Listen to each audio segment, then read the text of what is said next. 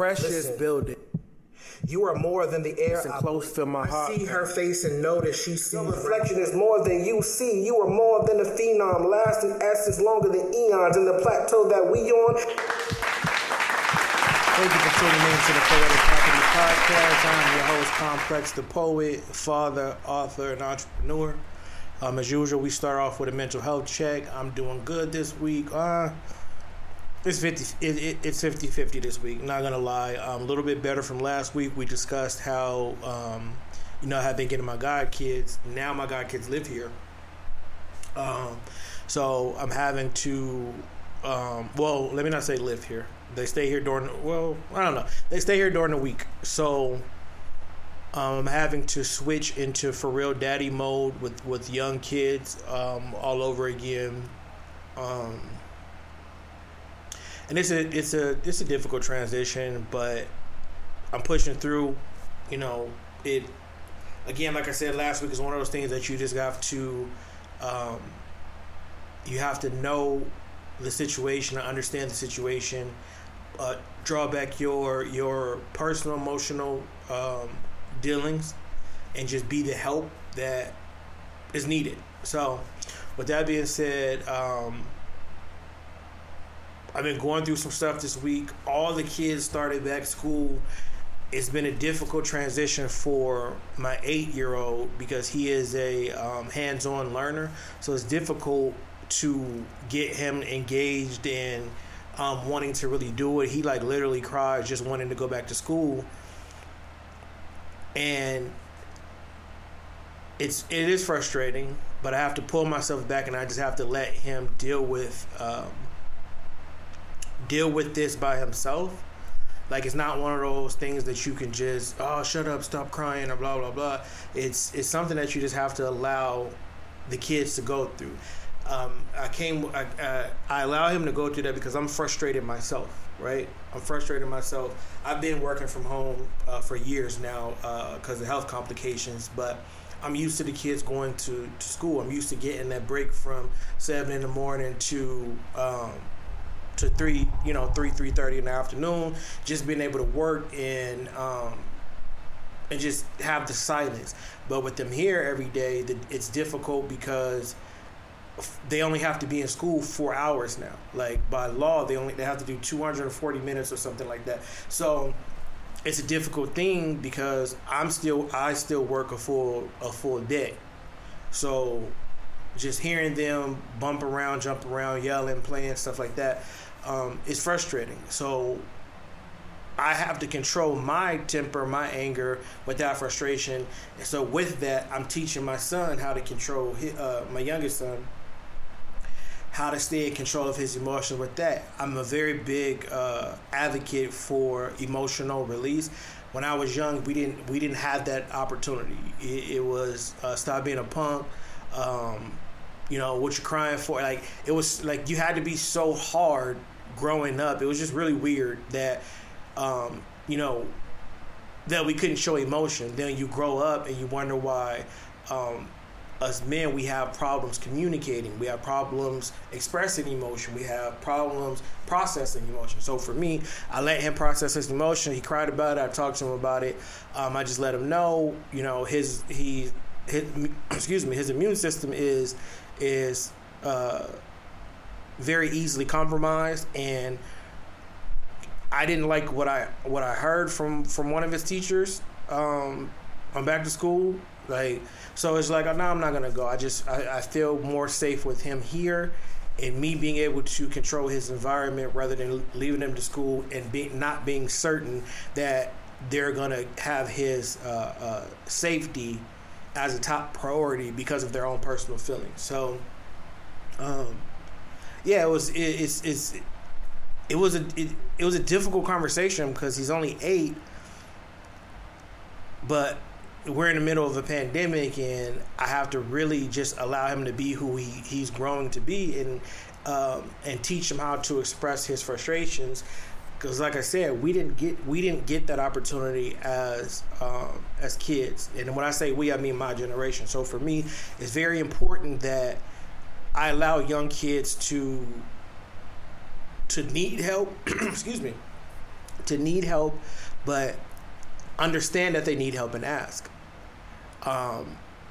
It's important for me to allow them to learn from their experience. I know I'm not letting my kids go all wild, or the kids that I mentor. I don't let them or encourage them to go wild and do crazy things, but I do encourage them to learn.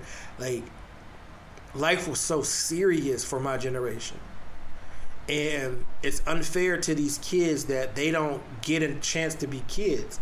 And it has a lot to do with things that are on TV. It has a lot of things to do with society. It has a lot of things to do with police killing kids, kids killing kids. Just so much stuff going on that they're not getting the opportunity to just be kids. So for me, it's very big for me to allow them to be kids. I have to tell my oldest all the time he's not the dad. Like, I'll say something to the younger kids, and then he'll say something, and I'm like, fam, like, I got this. He's combative, and it's but and it's like, no, I'm right here. I got it. Just relax, be a kid, do what you do. It's also important to help them, and don't make it like they're being a burden.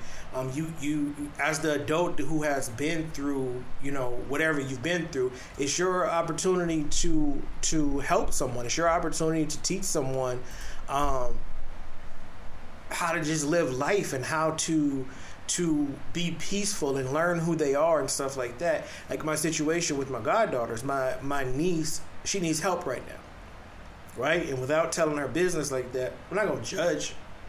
She needs help. So, all right, give me my babies. Like, simple as that. It's not my position is not to tell you wrong or not to tell you you're right. My position is to, as her uncle and as those babies' goddad, I take that seriously. So, if you need help, tell me you need help, and then I'm going to be there. As simple as that.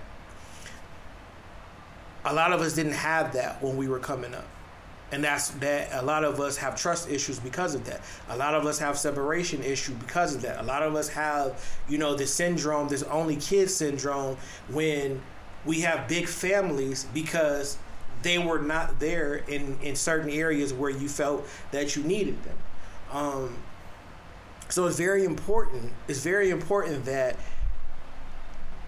we are allowing these kids, whether it be students that we're teaching, whether it be neighborhood kids that we seen grow up from babies, whether it be your nephews, your little cousins, whatever, it's like, help them.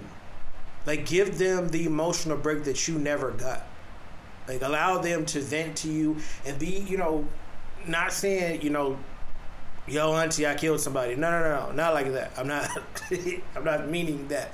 But sometimes, like my kids sometimes can't talk to me, right? So it's not that they can't talk to me because I'm mean or because I don't allow them to express themselves. It's just certain stuff, no matter how cool I am with my kids, that they just rather talk to their uncle about. And that's just, I don't take it personal. It's nothing, I don't feel it's nothing against me. I don't feel like it's, I'd rather go live with my uncle. It's just that it's certain things that they rather talk to my brother about. And I'm comfortable with that because kids need that. They need somebody outside of their parents because their parent a lot of time is one track and they want you to get from point A to point B. But, somebody who like my brother knows me top to bottom, right? So whereas I'm really strict in this area, they'll talk to him and they'll be like, they'll say, oh, dad is tripping about this and dad is tripping about that. And he'll be able to say, well, this is why your dad thinks like that, or this is why your dad acts like that. Because when we grew up, we had to clean up all the time. Or when we grew up, Grandma, which is my mom, she made us do this, and this. So it's just something that's in him. And there's been times that they'll talk to him and he'll tell me, like, yo, Peanut, like, the kid said such and such. And it's not like a snitching thing. It's one of those, bro, what's going on? and it's a helpful thing. Even, 37, about to be 38, my brother still allows me room to grow, and he don't chastise me. He just asks me, what's going on. His nephews hit him up, and he trying to figure out, are they tripping or am I tripping? And, we go from there. And it's helpful. It's helpful to be able to follow and lead. And that's what we have to teach these young people when we're helping them. We're not helping them to take the lesson away from them. As we're helping them, we're telling them, okay, cool, this is what you're going through right now. This is how you can make it better. It's not for you to come down on them. It's just for you to give them another option, another way of seeing whatever they're going through, so that they can make the proper adjustments, so they can make the proper adjustments to do what they need to do. A lot of times I see so much judgment when teenagers and young kids, they do stuff, and then you judge, oh, you're bad, you're this, you're that, and it's like, nah, we all make mistakes. We all make mistakes. I trip out because where I'm from, back home, we had to grow up really, really quick. Like, I just don't understand. It's just a continuous cycle of gangbanging, shooting, still, like, it's so much stuff. So we had to learn how to watch our backs, like, really, really quick. We had to be prepared to fight, like, at any time. We had to be prepared for all these things that typically would be, you wouldn't have to worry about that until you're adults. And I'm talking, we had to worry about that in elementary school.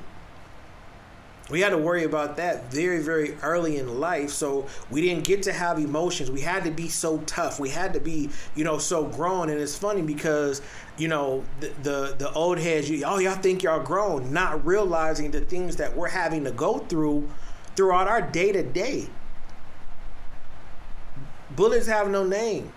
Fights have no name. Like, even if you're not the agitator, a lot of times you can just get into something because somebody's having a bad day. And as sad as that is, it's like, that's just the story of life. So for me and the people that I mentor, the people that I come across, I make it very clear, you don't got to be tough all the time. If it hurt, cry.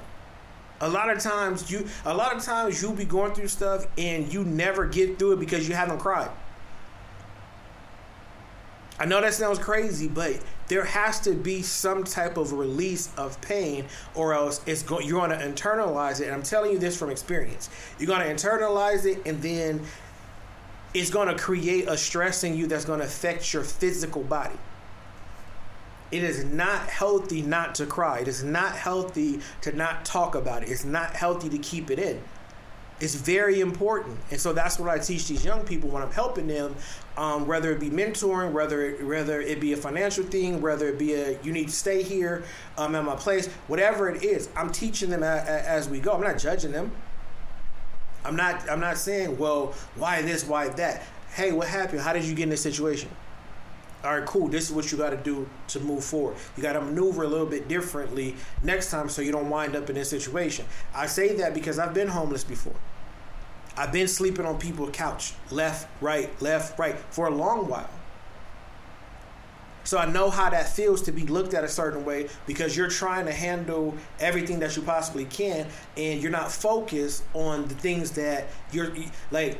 When you focus on too many things at the same time, you'll never get anything done. And I found myself in that situation, and I found myself homeless. I found myself sleeping on people's couches, not having anything to myself because I'm so focused on making sure, my daughter's okay. I'm so focused on making sure my son's is okay. I'm so making sure everything is okay, but I'm not making sure that I'm okay. And I'm just moving and kicking and running and moving and kicking and running. And then now, boom, heart condition, boom, lung condition, boom, muscle disorder. And that's stress. And that comes from internalizing things. My personal stress, let me not say stress because I'm not a doctor. My personal stress and my physical ailments come from internalizing pain. Internalizing things mentally, not crying about it, not not talking to nobody about it, not even speaking of it, just going through and letting people run over you and say this and say that. And for me, it's always been a thing that my temper, like everybody always had something to say about my temper, but nobody ever said nothing how I never said nothing for a long time, and then I said something. So it's like it's always been, you didn't have to react like that, but nobody ever came in and said, well, you probably should have reacted like that. I know you're tired of this and you're tired of that. So, So with that, since everybody always has something to say about my attitude, I just started being quiet. I just started not saying anything. I just started, it is what it is. And that just turned into a snowball of depression, a snowball of anger. And I never said anything. I've distanced myself from people. I don't really talk to them. Like, I'm a texter. I hate talking on the phone. Like, I'll talk to my mom, my brother on the phone. But other than that, text me. If you're not dead, text me. Like, if you can text me unless it's an emergency and I gotta come help you, like right now. But and it's nothing personal. That's just how my mind is wired, because I'm just so used to being by myself. And I'm not saying that that's good, and I'm not saying that it's bad. It works for some people. For me, it works. I'm emotionally detached from a lot, almost everything. Like, just being honest. But I'm working through that in therapy. I'm working through that, within my meditation. I'm working through that for myself. In getting to know myself, I'm able to help these young people and my kids. I'm able to help them process their emotions. Like, I hate when I see people stepping on others' emotions. That's part of growth. Even if it's something that you wouldn't care about, that person cares about it. That young person or that person in general, they care about it. You got to help them. Like, if you in their life, I'm so sorry. If you in their life, they confide in you and they depend on you, no matter how bad it sounds, you have to help them. You got to be able to maneuver through what they're saying and take it in, and you got to be able to say, okay, in my experience, this. Because you don't want to judge. Like, people come off so judgmental, and it turns people off. Like, it makes them feel worse. Like, if I'm coming to you and I'm confiding in you and I'm telling you I'm hurt, I'm this, I'm that, and you look at it like, oh, you just being soft. That's no help. So imagine somebody, 10, 11, 12, and they're emotional, and you suck that up. Ain't no crying out here. You're repeating that cycle of don't show your emotions. Hold it in. Nobody cares about that. I hate this, even though it's true. Even though, I want to make this clear. Even though I know it's true, I hate when I hear people say this, especially to young kids. Don't nobody care about your problems because everybody got problems. What? Even though that's factual, telling a young person, don't nobody care about your problems because everybody got them, that's super sad. Because everybody does have problems, but guess what? There's somebody to help you through every problem. But because we're telling these kids, don't nobody care because everybody have their own problems, they're going to grow up and they're going to hold it in. And there's going to be more cases of depression. There's going to be more cases of suicide. There's going to be more cases of abuse. Because nobody is willing to let these kids and young people know it's okay. Cry. If you need to, however you need to release the pain, however you need to release the discomfort, however you let it go. Let it go. And then once you're done, take a deep breath, learn the lesson, and keep it pushing. And guess what? I've learned this from experience.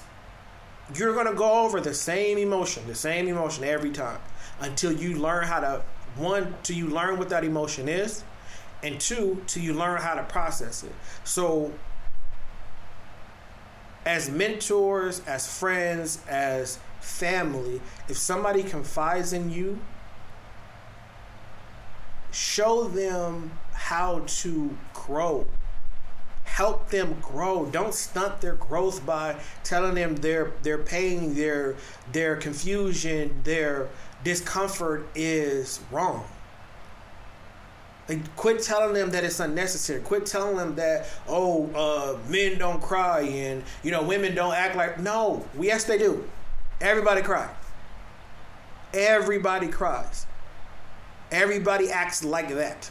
Everybody acts like this. Stop telling people that. It's imperative, man, that we break this cycle. I feel like a lot of people go through this depression, especially in the black community. I feel like we go through that because we're so shut off as kids. Like, just think about now as an adult, like, whoever's listening to this, think back then, especially if you grew up in poverty, right? And not even poverty, just middle class. Especially if you grew up middle class. Just think back to when you was a kid and you were emotional about something. And how fast somebody in your family told you to suck it up. Or somebody in your family or friends made you feel like that it wasn't important. Like you're like, what you feel, get that up out of here. That's nothing. You'll learn when you grow up. And then you grow up to never have learned, and now you wonder why you're in therapy. You wonder why, there's so many people, all of it, like, it seems all of a sudden that everybody has mental health issues. No, now it's just so much more freeing to just deal with it. It's so much, I think that's the wrong word. Having mental health issues is more acceptable in society now. So now you hear more people saying stuff. But a lot of us been going through this before it was cool. A lot of us been on medication. A lot of us been in therapy before it was cool. And in my opinion, it's because we're so cut off. So it's our responsibility to make sure that whoever is in our lives, whether it's our kids or our younger siblings, younger cousins, any friend, coworker, younger coworker, even if there's somebody your age, if they confide in you with something, just don't cut them off. Don't make them feel like they're not valuable to earth, because everybody is here for a reason and a purpose. Just help them grow. And if you can't help them grow, be honest with them and say, you know what, I've never been through that. I don't know how to help you. But don't invalidate their emotions, their feelings, their thoughts, because that's how we keep that cycle of negativity, of depression, of hurt, of pain going. People don't know how to deal with stuff, and hurt people. And if you never are able to pull back and learn the lesson, it just continues. And it's like, you gotta know when to accept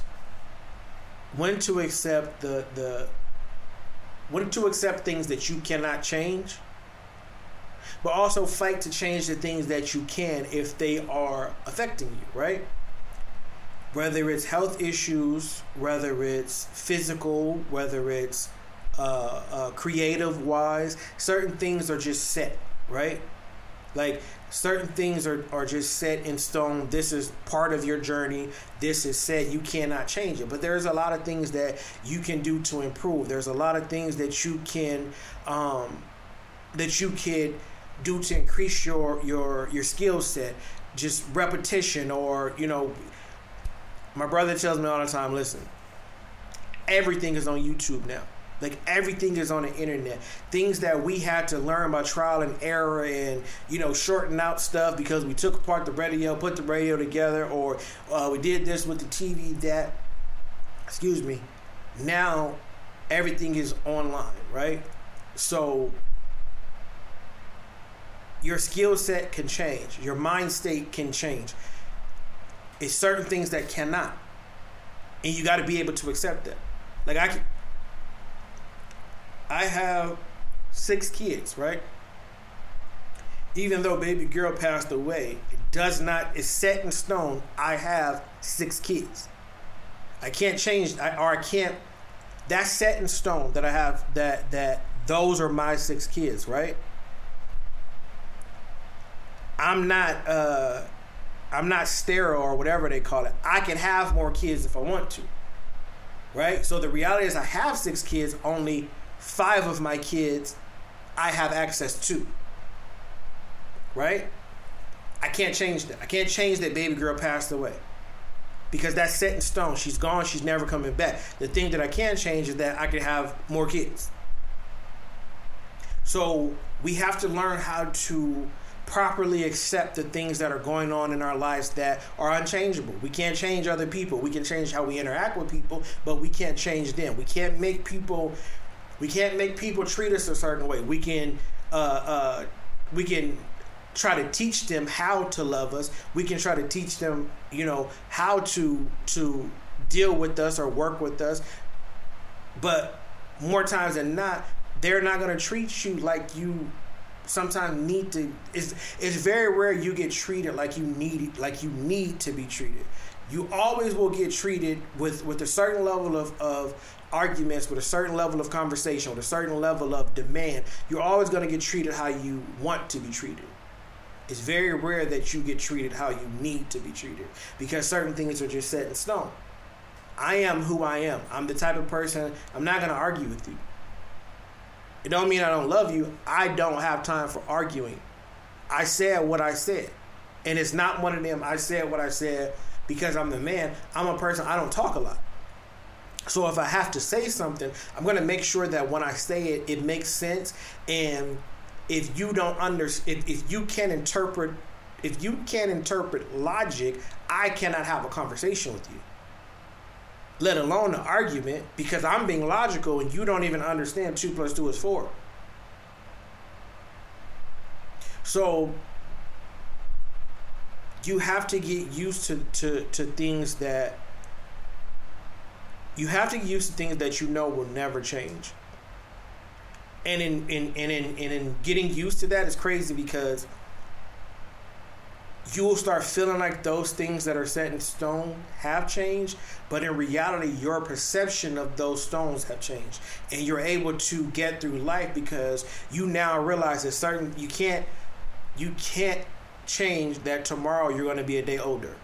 Yesterday you was a day younger than you are today. You can't change that.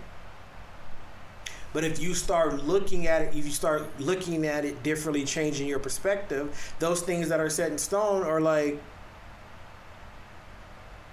they don't mean anything.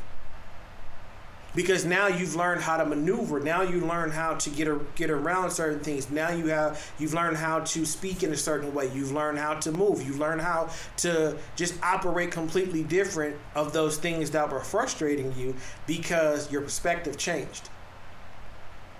So it's important that and I always say that I'm trying to think of a different word than it's important, or a different sentence other than it's important. But it really is important that we understand change is inevitable, and we just keep building. It goes back to when I was saying we can't set bricks on top of a crumbled foundation. And that's how I look at change. Like, we're going to keep going through the same thing until we realize that our frequency is changing to something different, right? Our day-to-day is no longer this way, it's that way. The way that we speak, the way that the things that we eat, the things that we create, the conversation that we have. You'll start to notice, like, if you pay attention, the more you read, the better. Like, and it doesn't even have to be all super educational stuff. But the more you read, whether it's comic books, novels, textbooks, the more you read, your conversation get better. Right? And that's just second nature because it's repetition. You begin to understand words differently. That's change. That's not even a change that you're doing on purpose. You're not actively trying to there's very few people that are actively trying to upgrade their vocabulary. It just, once you start reading things, those words just fly through your mind, and you're able to, on the fly, see them in context. So, whereas somebody would say, "Oh man, it's hard for me to read words. It's hard for me to pronounce it." Like, they feel like that's something that's set in stone. I'll never understand how to pronounce words or put words together and stuff like that. And then boom, you're just doing something in your day-to-day, whether you're reading Twitter, reading Instagram. The more you read, the more your mind is working out. The more, the more conversations you have, the better you are able to speak. Just for me, starting a podcast from the first episode to now, I feel way more comfortable. I know I still say a lot, but I'm getting better in filling more time with what I say. Because now I'm like, all right, this is my podcast. I have time to grow. Yes, I'm uncomfortable, but I can't keep saying, "Oh, well, I don't know why I keep saying It's something that is just, if you look with people being interviewed, it's a lot of ums, it's a lot of this, and they say, you got to take a communication class and stuff like that. For me, it's like, I'm more so nervous because I'm very introvert, and I don't know who watches the podcast, right? So it's a tick per se. It's I know what I want to say, but I started saying, you know what? I can't let that stay. That's not set in stone. That's something that I can change. I don't know how, but cool. I'm just going to keep on going. One of these podcasts is going to be no ums at all. And I'm proud of the growth that I've shown over each podcast. But you have to be willing to accept that. Like I accept that I continue to say and I don't want to. But I'm fighting to change that, so I'm reading more. I'm talking more, outside of the podcast, even though it's to my kids or, to my baby mom or to whoever, to one of my friends or whoever I'm talking to. It's helping me to continue to be comfortable with speaking. This podcast is the most that I speak, period. Me and my kids deal in head nods and hand gestures unless they're being crazy. I text, but I'm not a phone person. Like, at work when I have to make phone calls, yeah, I talk, whatever. If I have to lead a meeting, yeah, I talk. But for me, I'd rather be quiet.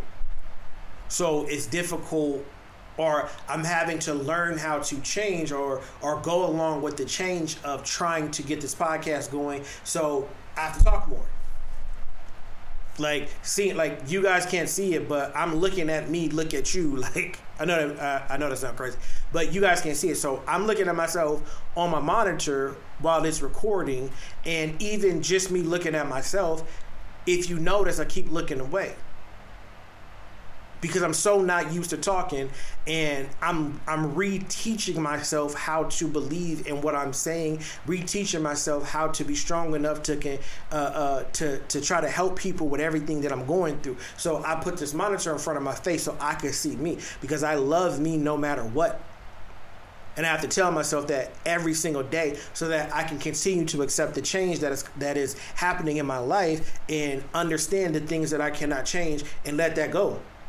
Like, I used to be a person, like, I was so controlling over me, right? And what I mean by that, I was so controlling over things that I could not change, that the things that I could change just dissipated. Like, I just believed that there was no change, there was no nothing, anything. And I know that has a lot to do with the depression. But once I started really loving me, once I pulled back and said, man, I could care less about a relationship, forget these kids, all that. I have to figure out where my head is going, because I'm not about to end up being crazy. I'm not going to let this depression continue to beat me down. Again, I can say that all I want to, and depression going to do what it does. And I don't say it is what it is, because I be fighting hard not to get into a funk. And sometimes I'm able to control it. Sometimes It's like a 12-round knockout, and I don't want to do nothing, say nothing, but I'm continuing to figure out how to change. I'm continuing to figure out how to maneuver through it because, this depression thing is basically set in stone. I've always had this, just didn't know it was what it was until I became an adult. And it's like, oh, okay, cool. That's not cool, but it's like, now I know what it is. I'm 37. I've been fighting it this whole time. Even though it's gotten a little bit worse because situations in my life have gotten worse as I've gotten older. But I'm still able to just fight. I tell myself, if you wake up tomorrow, you got to fight. Don't let nobody bring you down. You got to fight. And so those for me, that's something that I tell other people. You got to fight. If you confide in me, because I'm fighting with you. And anybody who knows me, who confides in me, and they know, I take on your situation and we fight in that situation now. You see what I'm saying? Because I want to make sure that nobody ends up where I'm at. I want to make sure that one, you don't end up here, and two, if you do, you gotta keep fighting. I know when we as depressed people, we get in that mode and we don't want nobody to tell us to keep pushing because we feel like we can't. But you have to. You have to keep pushing. We're so hard on ourselves for every single thing. And again, that goes back to not being able to express our emotions as kids. So we tell ourselves, don't cry. We tell ourselves now, don't cry, suck it up. Be better. Don't do that. When we really need to be expressing our emotion, we really need to be letting that go. For me, and I'm, again, not a doctor, everybody knows that. For me, depression is nothing but all of that emotion, all of those thoughts that should have been released over the years of your life that are just stuck inside of you because everybody told you to shut up. Everybody told you everybody got problems. Like, it's people in Africa that don't eat. It's people here, and I get that. I understand that. It's very difficult because everybody does go through problems. But without no help, nobody's going to get through. I don't know where like, I haven't seen in my lifetime where there was genuine people just helping and helping and helping just to bring people up. I've never seen it. I'm not saying it doesn't happen, but I'm saying it doesn't happen enough because everything seems that it's a financial thing, right? And we're so hard on ourselves in a sense of if we can't donate money, then we feel like we're useless. If we're sad, we tell our don't be sad. If we had a bad day, suck it up. And we got to be able to help ourselves to help others. We got to stop being hard on ourselves because the harder we are on ourselves, and we don't realize this. I had this epiphany with dealing with my son Keanu. Keanu has ADHD. I didn't know it at the time, right? And he would just do things over and over, just compulsive, and he would cuss and he would break things, and his anger, and I would get so mad, right? I would get so mad, like, bro, what is your problem? And I would yell and I would pop him, and we would like we will go at it. We will go at it, right? But then I noticed for me, I was being so hard on him because I didn't understand. But I didn't understand because I'm so hard on myself. And I don't act like that. And I always base, when we was little, Grandma would not let us do that. Poppy would not let us do that. Uncle Ronnie would not, I based it on that because I didn't behave that way. But I also wasn't ADHD. So I started studying what it was. I started really looking into what ADHD was. I started really talking to people like, hey, what do I do? one of my friends, Priscilla, she's like, she gave me some pointers of what to do. I started doing it and start, kind of calming him down a little bit more. And it was because, like, his and our relationship is better now because I stopped being so hard on myself so I could stop being so hard on him. Now, he's a wild boy. And he still has his moments to where he's extremely compulsive and stuff like that. But now I can see it. It's really weird. And parents who have kids with ADD or ADHD, you can see when what I call cycling, right? And like I see it in his face. I see it, and I'm like, hey, breathe. Like you're about to wild out. Just chill. And so sometimes me catching him right in the moment and making eye contact with him and making him have to focus on me, sometimes it works, and sometimes we gotta see what happens later because he be gone. But I've learned how not to be so hard on him. But I had to learn how not to be hard on myself. So I encourage you guys, stop being so hard on yourself. You're human. Mistakes are inevitable. And we got to realize that. We got to realize, like, I always say there is no perfection without pain. There is no correction without mistake. Like, it is what it is. I know we all hold ourselves to a high standard. I know we all want to be who we say we are. I know we all want to just be, the apple of somebody's eye, but sometimes no. Don't work like that. Don't work like that. You have to teach yourself. A lot of us are adults. We're past the stage of being parented, right? So now we have to look for the help ourselves. I always trip out when I see people or hear people say, "Oh well, I was raised that way. I was raised that way." That was one of my difficulties of my marriage prior to divorce. Was her and I was raised two different ways, right? And you could tell once we moved out of her parents' house and moved on our own, you could tell the difference, right? And for me, I'm very, very independent, very independent. Like, I could cook, I could clean, I could do hair, cut hair. So, like, I always say that, like, and not on no, I'm the best at all of those things, but I can survive. Like, my kids more than survive. You see what I'm saying? Because I stopped being hard on myself.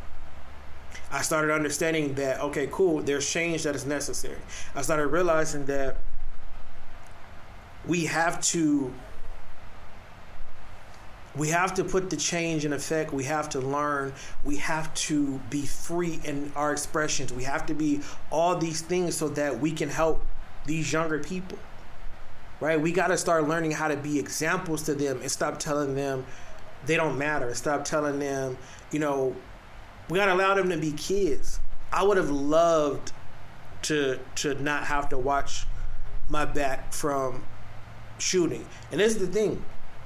They wasn't even shooting at me. I'm saying, like, that's just where we lived. It was just like, you really just had to learn how to watch your back. You had to know what streets to go down, what streets not to go down, what color to wear, what color not to wear. Like, you had to know, who you being friends with, if that could affect, if you walk away from them and then now somebody think you with that or with this or something like that. It's just so much stuff that we had to do. And we just never got to get free from that. And now a lot of us are in therapy. A lot of us have kids. Some of us aren't going, like, some people are not as aware of what I'm aware of because I shut everything down. Last time I got my heart broke, like, I shut everything down. And I'm just that type of person. Like, I'm going to cry. Oh, I love you. I miss you. Blah, blah, blah. Shut it down. But see, for me, in order for me to reboot, I have to work on everything. You see what I'm saying? It's not just, that relationship failed. You have to work on, no. It's a parenting thing. It's a friendship thing. It's a me thing. It's a work, it's a complete reset of everything. And in doing that, I just became aware of a lot of stuff. And so for me, my goal is to make sure that my kids know that they can express themselves, so that I can teach them how to do it correctly. You see what I'm saying? Like tantrums, I don't do tantrums, right? Even when they were babies, I don't do tantrum, because if you can throw a tantrum, that means even if you're not talking, this is how I think. It is what it is. This is how I work with my kids, or worked with my kids. I'm not saying it's going to work with nobody else's or younger people. When you are lashing out, that means you are smart enough for some level of communication. So for me, when my kids threw tantrums, I let them fall. All right, boom. You're going to rock your whole shit. But you're not going to do that again. You're going to now, whenever you get emotional, whenever you get angry, now you're going to be able to point at what's making you angry. You're going to be able to have a seat. You're going to be able to walk away.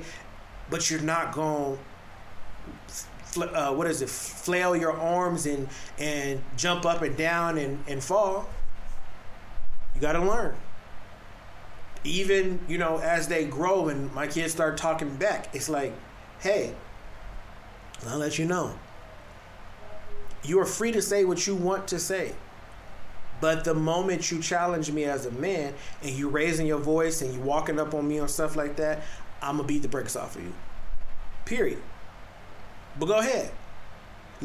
Say what you have to say. Stay in your personal space. I'm going to stay in my personal space. Don't yell at me. Don't cuss at me. Cool. When me and them get into it, I don't go peace.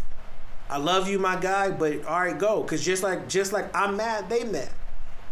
It's one of those things that I had to just stop doing, because I remember when we was younger, it was always stop crying before I give you something to cry about when you getting a whooping.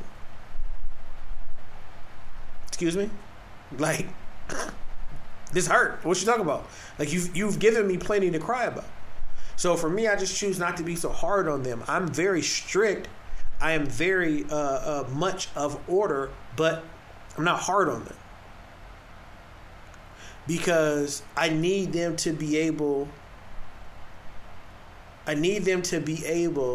to be who they are. Early on, I went super hard on them. When I say super hard, I went super hard on them, but it was one of those things that you just repeat in the cycle, fam. You're not even attempting to learn what type of parent you want to be. You are solely parenting these kids how you were parented, and you hated that, so why are you repeating it? And so I changed. But in order to do that, I had to stop being hard on myself, so in turn, I can learn how to help them process through everything. It's like my brother tell me, what's your end goal, right? What's your end goal? What are you trying to accomplish? And I'll tell them, all right, this is what I'm trying to figure out. Okay, so attach every step to that end goal. Say it again. Figure out what your end goal is, and then every step of your preparation, attach that to your end goal. So whatever you are doing, make sure it's conducive to what the end goal is.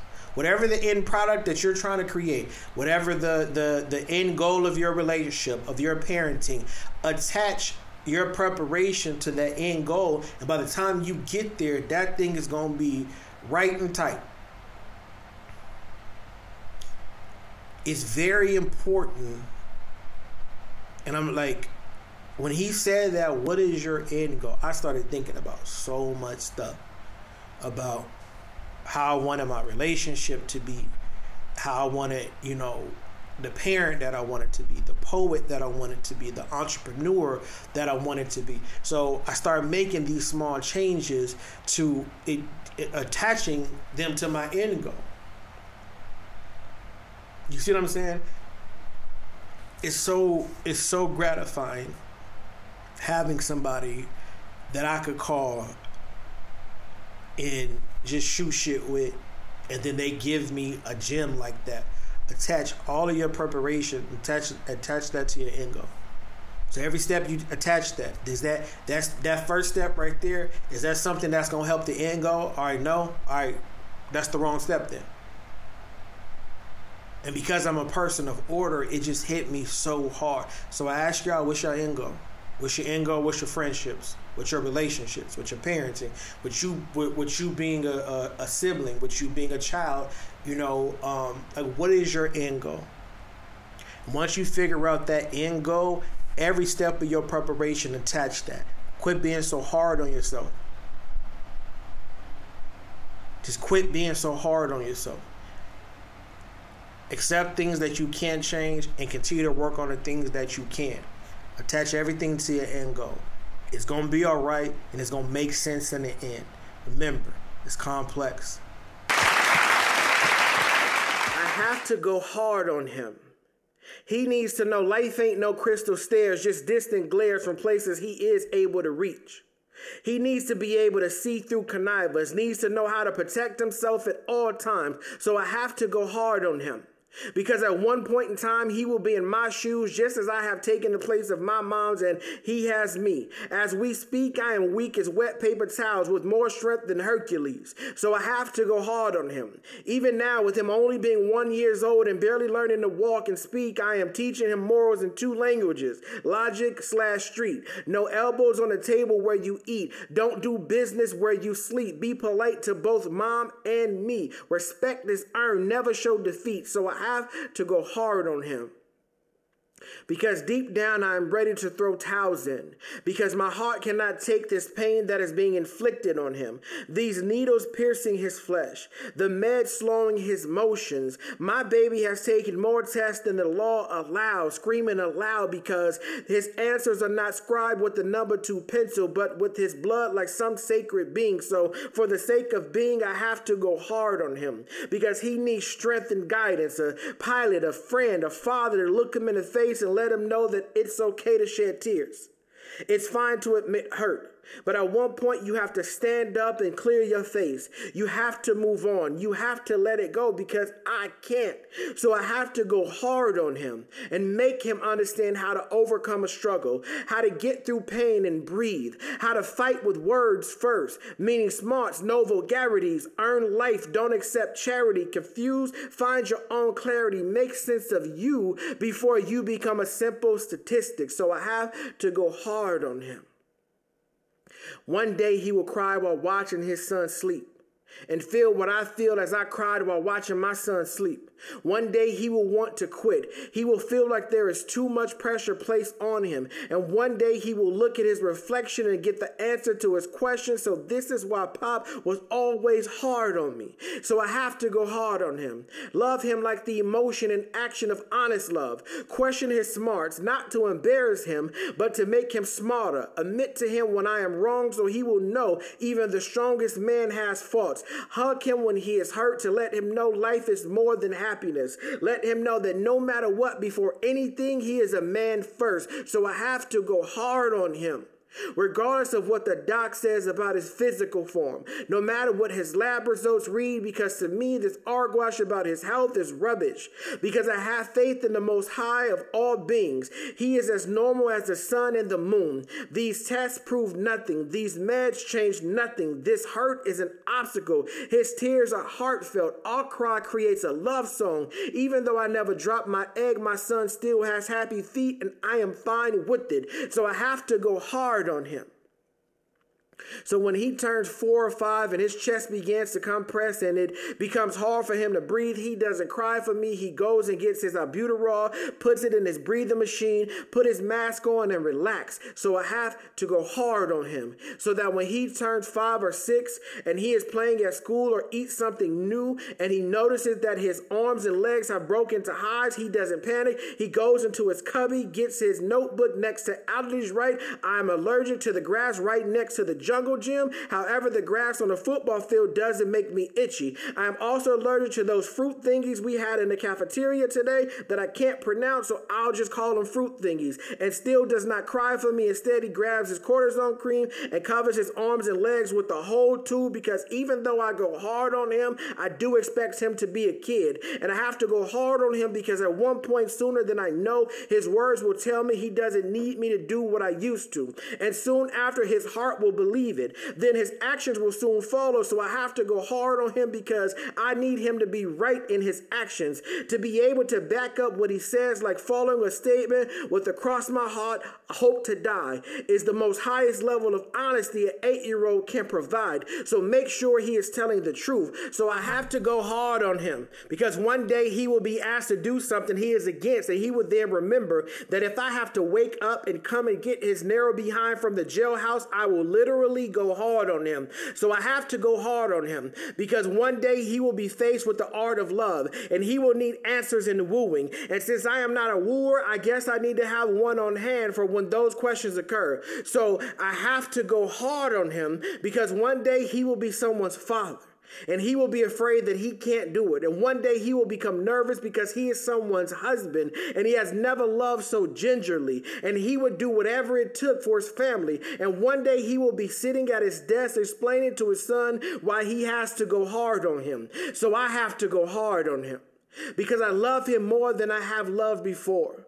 More than the color green, more than potatoes, than cartoons, than the Cosby Show, more than Thundercats, Silverhawk, and He-Man. I love him more than the Peanuts gang, more than my Adidas, more than Lauryn Hill back in the 90s, but most of all, I love him more than these words that I speak from my heart, so I have to go hard on him. Because if I don't, he'll never know how much I truly love him.